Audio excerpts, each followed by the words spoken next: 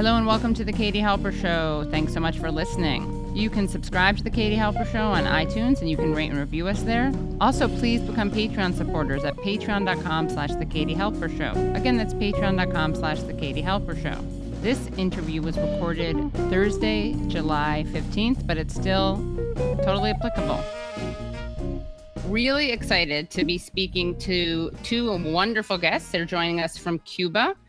Liz Oliva Fernández is a 27-year-old award-winning Cuban journalist and producer with Belly of the Beast. She's won a Gracie Award and was co-winner of a One World Media Award for her work presenting the documentary series The War on Cuba. Apart from her journalism and filmmaking, Liz is a dedicated anti-racist and feminist activist. And not to be outdone, or maybe slightly outdone, for sure, is Lindsay, an award-winning journalist and documentary filmmaker who has lived in Mexico City, Buenos Aires, Port-au-Prince, and Cairo, and has reported from Libya, India, Venezuela, and Honduras. His work has been published in more than 20 major newspapers and magazines, and has aired on numerous radio stations and broadcast on television news networks throughout the world. They both create The War on Cuba, which is a 3-part film series telling the story of the impact of U.S. sanctions on Cuba and the interests driving them. And the series, which can be viewed online, takes an on-the-ground and in-depth look at the economic war currently being waged by the U.S. government on the Cuban people. The series is executive produced by Oliver Stone and Danny Glover, and it's really good. I'm not just saying that. Hi, I'm Liz. People come to Havana looking for the real Cuba, and this is what they do. But this is not my Cuba. My Cuba isn't so romantic, but I'm happy here. I love my country. Cuba is safe. We've got free healthcare and education. I graduated from university without paying a penny, and I became a journalist. Pero lo mejor que tiene Cuba es su gente. But we've got one huge problem, the economy. La situación está mala. Malísima. Fea. Pésimamente mal. Está difícil. Estresante. Caótica. En candela. Ahora mismo está fatal. A mí ni me pregunta. Welcome, Liz and Reed. Thank you so much for joining. Thank It's you. a pleasure. So tell us what is happening right now in Cuba as we speak. You first. Okay. you first, Liz. Bueno, ahora mismo el panorama está calmado. No han habido más protestas. De las últimas incidentes que tenemos noticias son del lunes 12 de julio. So it's been calm, right? There have been no events since Monday. Yeah, basically. That's the panorama. Yeah. Reed, do you mind taking over a little bit, translating a little bit? Very fast. Or you want to do in English? I don't know. I'm gonna try it. Okay. I was saying that what happened the last Sunday was the result of the people was really tired for the economic crisis that Cuba are living for more than 6 decades. Also, people are talking about that political protest. That's not right. That just people came out on the street, took on the street, show the government they are unhappy with the nowadays situation. And it's funny because when you talk with them and you ask why, they say, I don't know, I just want a change. I don't know how and when, I just want that my situation change. They blame for all to the Cuban government. It's reasonable because the Cuban government is the face that the people that they want to ask explanations in some way. So, but U.S. media sometimes forgot that the actual economic crisis that Cuba are living is also because the U.S. sanctions, and they don't mention that at all. For example, as a Cuban that I was born under the blockade of politics, I can't tell you how much of this situation is fault of my government and how much is fault of the US government. Because since, for example, the revolution, the Cuban Revolution came to the power in 1959, and the blockade sanctions started in 1962. So just 2 years of difference. I don't know what my government can do about the sanctions of the US and Right. how bad my government is and how they mismanage the situation of the economic of my country, because they always have to deal with the blockade also. I don't know if it's made clear myself because it's my first time in English. It's great. You're so good. I'm so glad that I got so flustered by the translation that I appealed to an alternative because your English is great. I guess I wanted to ask both of you what you want people to make sure that people who are not in Cuba, what you want to make sure people know. The internet's been mostly cut. We've got internet now, Okay. obviously, because we have Wi-Fi and VPN. And most Cubans don't have Wi-Fi. So the cell data is relatively new in Cuba. It's just been the last few years, but as you might imagine, it exploded. Pretty much everybody's got a phone with cell data. Cell data has been cut essentially for the last few days. Wi-Fi is still available in internet parks and in people's homes, but they need VPN. You need a VPN, and so it's been limited the access to internet. And then in that context, those who are connecting are getting a lot of fake news and rumors. For example, there was news coming out of the province of Camagüey that there had been I take the city. Yeah, they said it was a liberated city, and they'd seized, they'd captured the head of the Communist Party there, and it was taken over by protesters. And as it turns out, it was all completely false. So it's not, and because there's also not interprovincial travel because of COVID, you can't travel, you can't get in a car and go to Camagüey and see what's going on. So it's very difficult to verify and find out what's going on in other parts of the country. A lot of uncertainty about what is happening. Yeah. And I saw that there's this, this viral footage of the people in Cuba rising up, but it's like in Buenos Aires.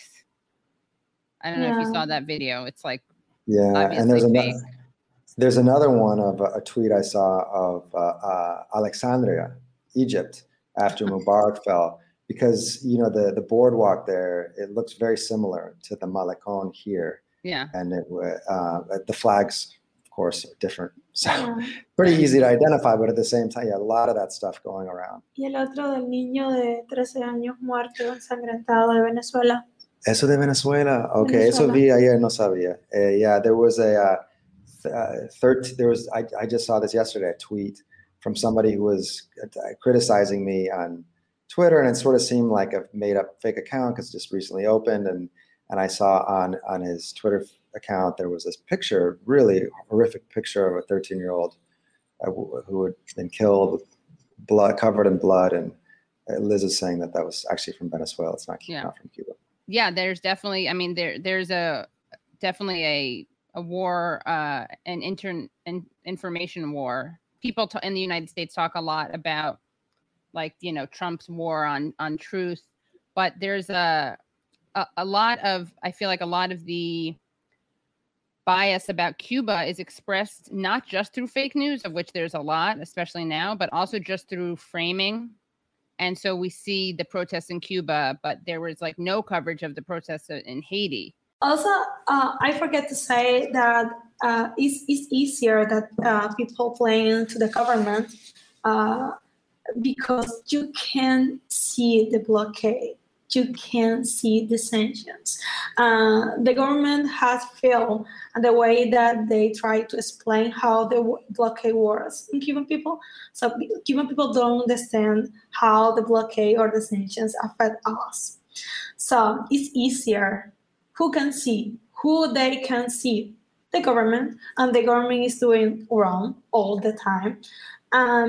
Sometimes they forgot because they don't see the sanctions, and the government has failed in the way that they try to explain the blockade to us. To give an example, we were told that Cuba produces two of the five top vaccines in the world in terms of efficacy, which is remarkable for a small, poor country that is blockaded by the most powerful country in the world.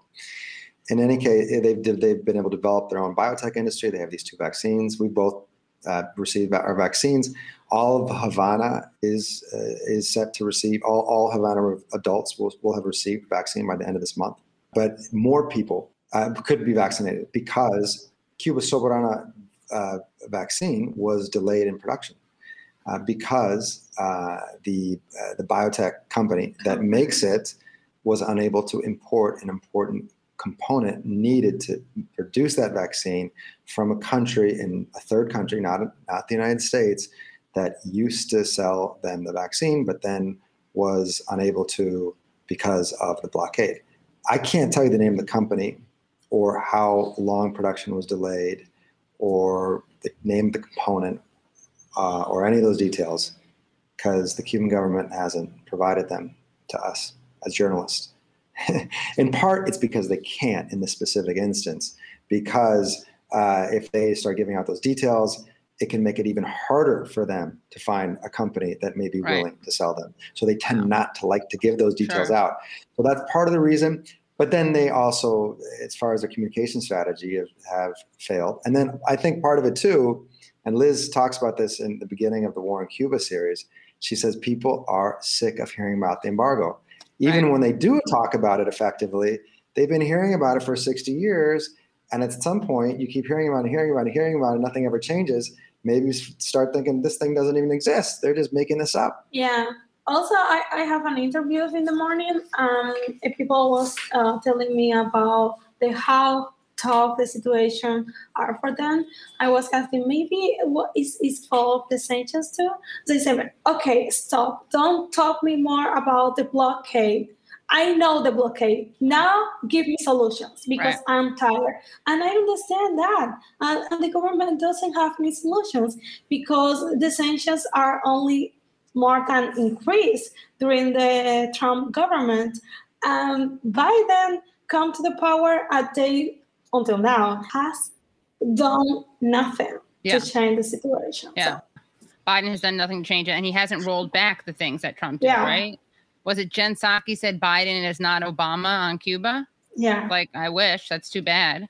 But that's really interesting. Of course, we have the opposite problem in the United States, right? Which is that when you're like, okay, enough, we know about the sanctions. Don't talk to me about sanctions. I want answers. I want solutions. Here, no one talks about the sanctions. No one knows about the sanctions. Like they kind of do, but they don't know about the impact that has on the situation in Cuba. So they just think like the United States happens to be blockading or is, happens to have an embargo against a country that's so terrible. I mean, it's a total self-fulfilling prophecy, right? Because then they get to say the country, it's so terrible that they have these protests, and that's why we have these sanctions, as opposed to these sanctions are contributing to the economic, despair or whatever the word is that you want to use. And I find that a very hard line to walk as someone who, I obviously have a perspective. No one who watches my show, I'm pretty I don't claim to be objective, but I do sometimes. I'm like, I don't want to be too critical, because I feel like the U.S. media here is so critical, but then you also don't want to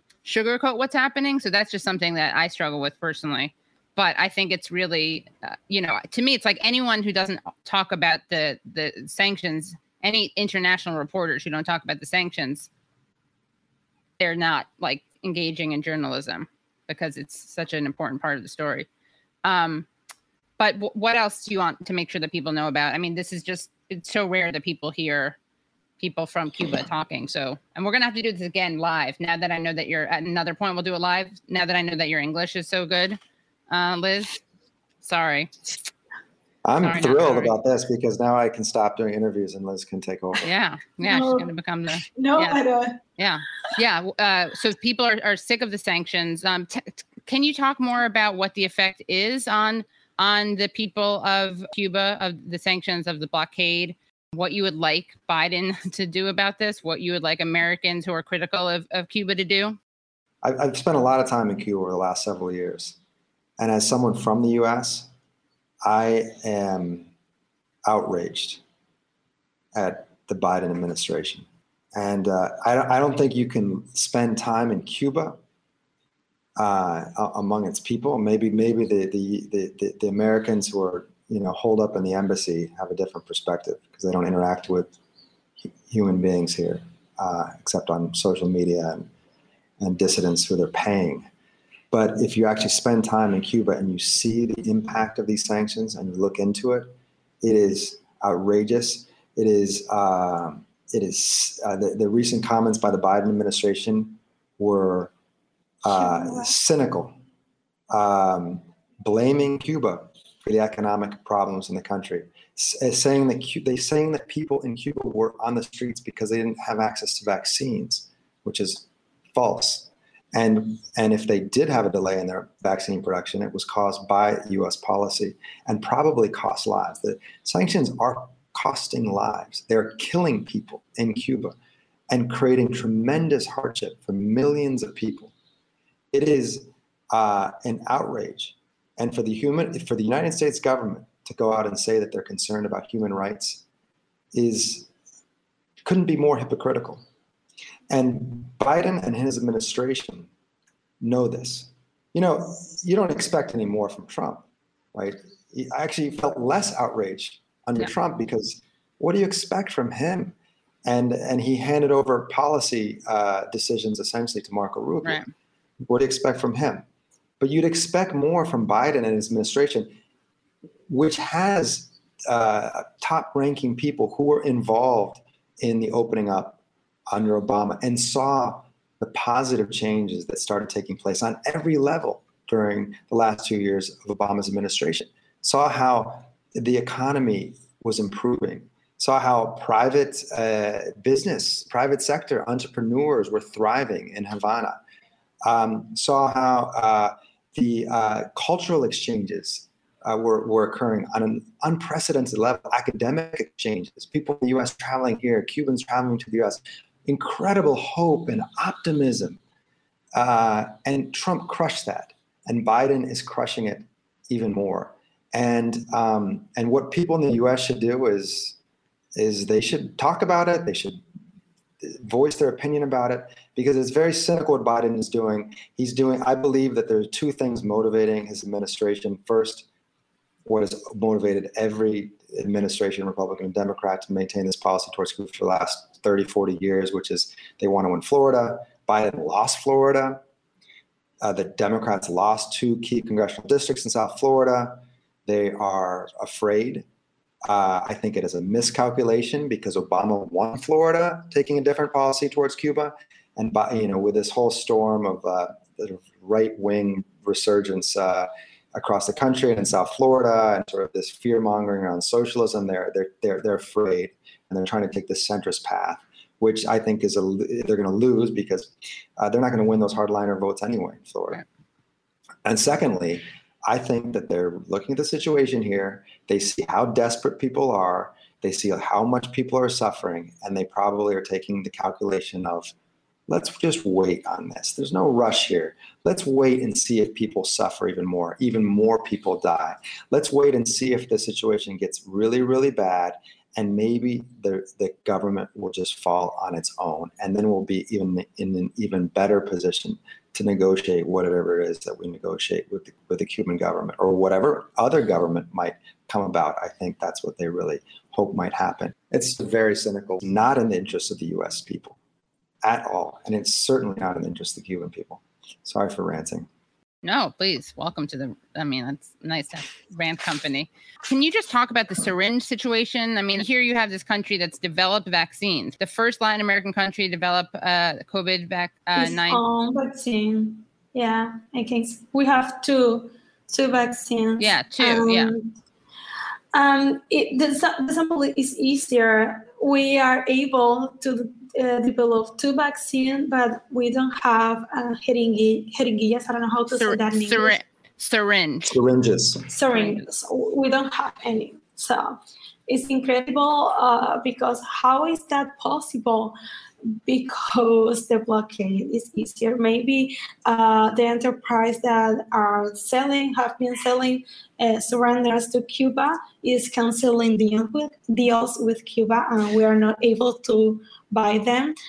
There's also for the Cuban government to import. So there's a high demand for syringes around the world. So there is a big demand, and I think that even no matter where you are, from what I've been told, it's hard to get stuff related to COVID because everybody needs syringes. Right. But then on top of that, the Cuban government they can't just go anywhere because a lot of the companies that are making them aren't going to sell to Cuba because they're like, why?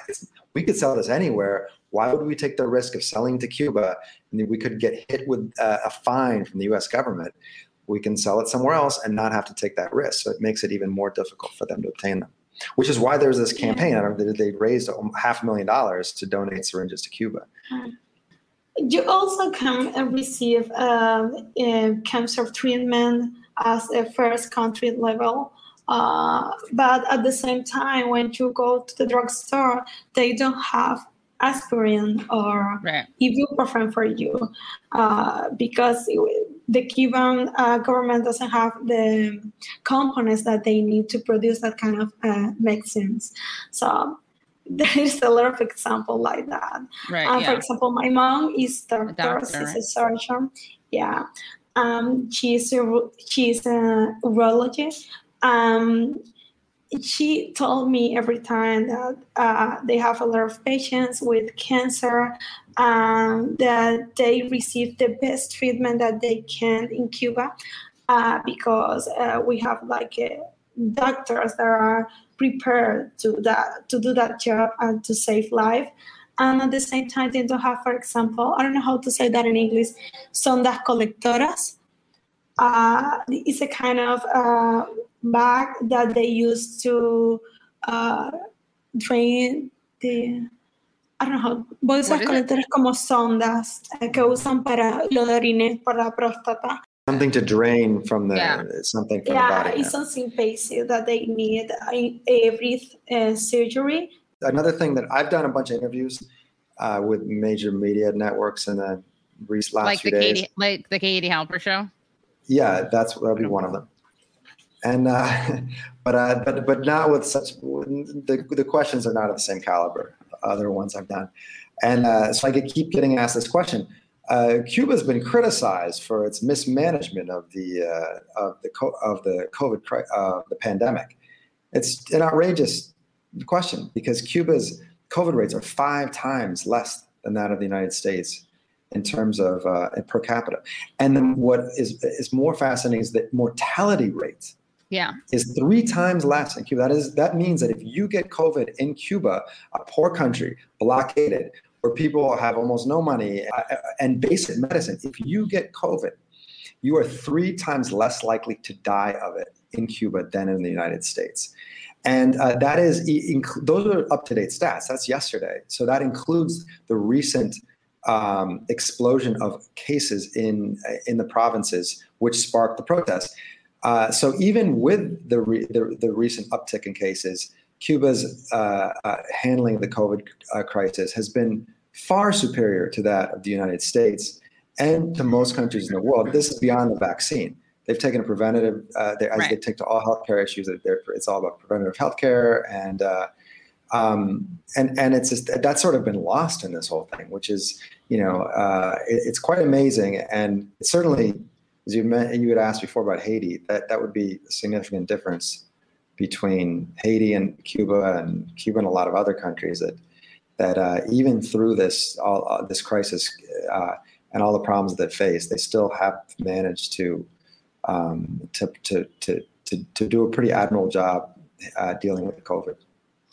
Yeah, and they've also, it's so interesting because the whole discovery of vaccines, that really challenges the premise of privatized medicine, right? It's such a big idea justifying the big markups in big pharma is that you need this to have innovation, right? You need to have these insane profits in order to motivate doctors and scientists to do the research. And, Cuba has done, they made 2 vaccines, but also they discovered the meningitis vaccine. And preventative medicine is something that, again, as you said, it's really stunning that a country so much poorer than the United States is managing its COVID better in terms of the mortality rates. And I think that, that's something that people in the United States knew, that there were models like that out there that were possible. We would be like in the streets, this profit over life.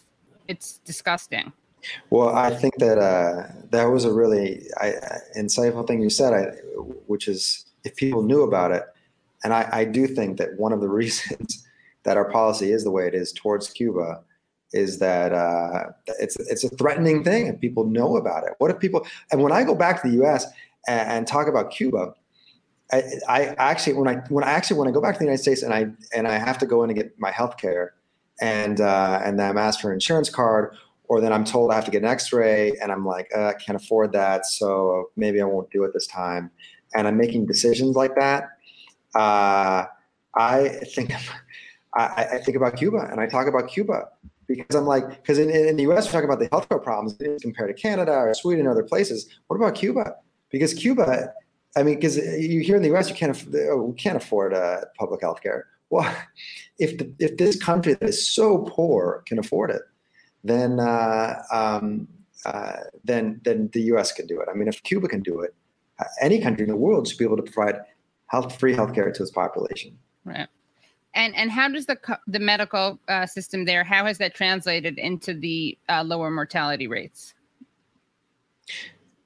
Well, the mortality rates, I think, and Liz, I'd like to know what your thoughts on this are, but I think it has to do with the fact that as soon as you get COVID, you're in the hospital. Symptoms or not, everyone is getting taken care of. Now the system is under strain now, so they've created sort of makeshift hospitals, in certain areas aren't even hospitals, but you are not at home sort of fending for yourself. They also have homegrown medicine that to treat COVID. Yeah. From what I've heard, family members and others, and COVID, you sort of have to weather it out. But Cuba has medicine they say helps treat it. It doesn't cure it, but it helps prevent the situation from getting worse. Mm-hmm. And you've got a doctor looking at you early. When we've talked to doctors who have treat COVID patients, and they've told us that the cases they get, that a lot of the serious cases where they can't save people, it's because they get to them late. But Cuba does a really good job of nipping it in the bud because of that. And they also have doctors in every corner. So as soon as people have symptoms, they're not worried about having to pay to go to the hospital. And so they get there quickly. They're treated very quickly. Yeah, I think the key of success is prevention. And Cuba discovered it because we are really good at it. In fact, I think that Cuba is one of, or the only country that identify people that have COVID without symptoms. Because once, as Reed explained to us, one people is identified that have COVID, they make a lot of texts to the rest of the people that you are being contacted during a week. Your families, your relatives, your friends, your neighbors, all that kind of people they have to do the test for COVID. They also, even when the test is negative, you have to stay in your home, isolated. You have to continuous visits from your doctors and nurses, and sometimes are just students that are medicine students. No, you have to wait for 15 days before you are free to go and continue with your life, because you have been in contact with someone that is diagnosed with COVID-19. Wow. And last thing, and I'm really so grateful for your time, and I'm definitely going to have you guys come on again if you will do it, because my audience would love to be able to ask questions. But can you talk a little bit, I guess last question for you, Reed, and then I have another question for you, Liz, but can you talk, Reed, about the comparison between Cuba and Haiti, both in terms of kind of the realities in those countries and the media's coverage of it? Yeah, it's interesting. I was really exposed to Cuban healthcare in Haiti because I was able to see the Cuban doctor, the Cuban health, their international health program, and its impact on him. I cover in Haiti. I covered a lot of the failure of international aid, and I felt like the Cuban model was the most successful model of not aid, but of one country helping another country through solidarity. And Cuba has sent for years hundreds of doctors. Our Cuban doctors are in Haiti working in the poorest areas. But what's even more than impressive than that is that Cuba trains Haitian doctors, and for free education. Haitians go to Cuba, they spend 7 years here, they become doctors, they go back to Haiti, and then their commitment is to work 2 or 3 years in the poorest areas. It's reverse brain drain. It's remarkable. And so I was so impressed with that. And of course, because Haiti has no healthcare system, and it is, there's basically a non-functioning state. But the coverage of the two countries, that story in particular, by the way, 5 years in Haiti, I was there. Nobody did that story. Not one media organization did a story on that in 5 years, except for I did it. So it was an amazing story, inspiring, a model that the rest of the world could follow. No one did it. No one was remotely interested in it. But anyway, what I found is, I'll compare the protests and coverage of the protests. They are one thing that struck me about the protests. I'm not going to say sugarcoat the repression. The Cuban police is repressive because all police forces are repressive, right. And the government, when threatened, calls out security forces to be repressive. That happens everywhere in the world. It happens in Cuba as well. And so there was repression on Sunday, and people were beaten. And people were detained unfairly, just being on the streets and protesting peacefully. That occurred, and that's not right. And the Cuban government should be called out for that. But if you're going to contextualize it, the repression was not even close to what I've seen in Haiti and many other countries. Certainly in the United States, right. There's no tear gas. There were no rubber bullets. I mean, I've been a lot of protests around the world. Usually protest means tear gas. They're almost synonymous. There's no tear gas. There were clashes with police. The police responded, sometimes with excessive force, beating people. But overall, I don't, the day of the massive protest, at least, as far as I know, no one was killed. The media coverage of the protest was, let's talk numbers as well, several thousand. In Havana. The rest of the country, I don't know because I wasn't there. But a protest of a few thousand people, 3,000 or 4,000 or 5,000 people, is a daily occurrence in a lot of places, including the United States. In Haiti, I've been in Haiti when the entire country was paralyzed with hundreds of thousands of people in the street, and the media coverage of one versus the other, it was disproportionate. Let's say, in some ways, that's fair because the protests were unprecedented. Because people just that doesn't happen. So even if it's a few hundred, it does deserve coverage because it is something new, it is unprecedented, and it needs to be covered. At the same time, the coverage was completely decontextualized, as Liz says. People have legitimate complaints and concerns, and their voices need to be heard. And at the same time, the causes that have created the situation that has driven them to take the streets also need to be talked about and shown, and that's something we just don't see in the media. Yeah. The Biden treatment of Cuba. I was interviewing Julian Assange's brother the other day, and last week I interviewed his fiance. And the parallel I see here is that so many of the liberals who love Obama, they were so happy about his policy in Cuba, right?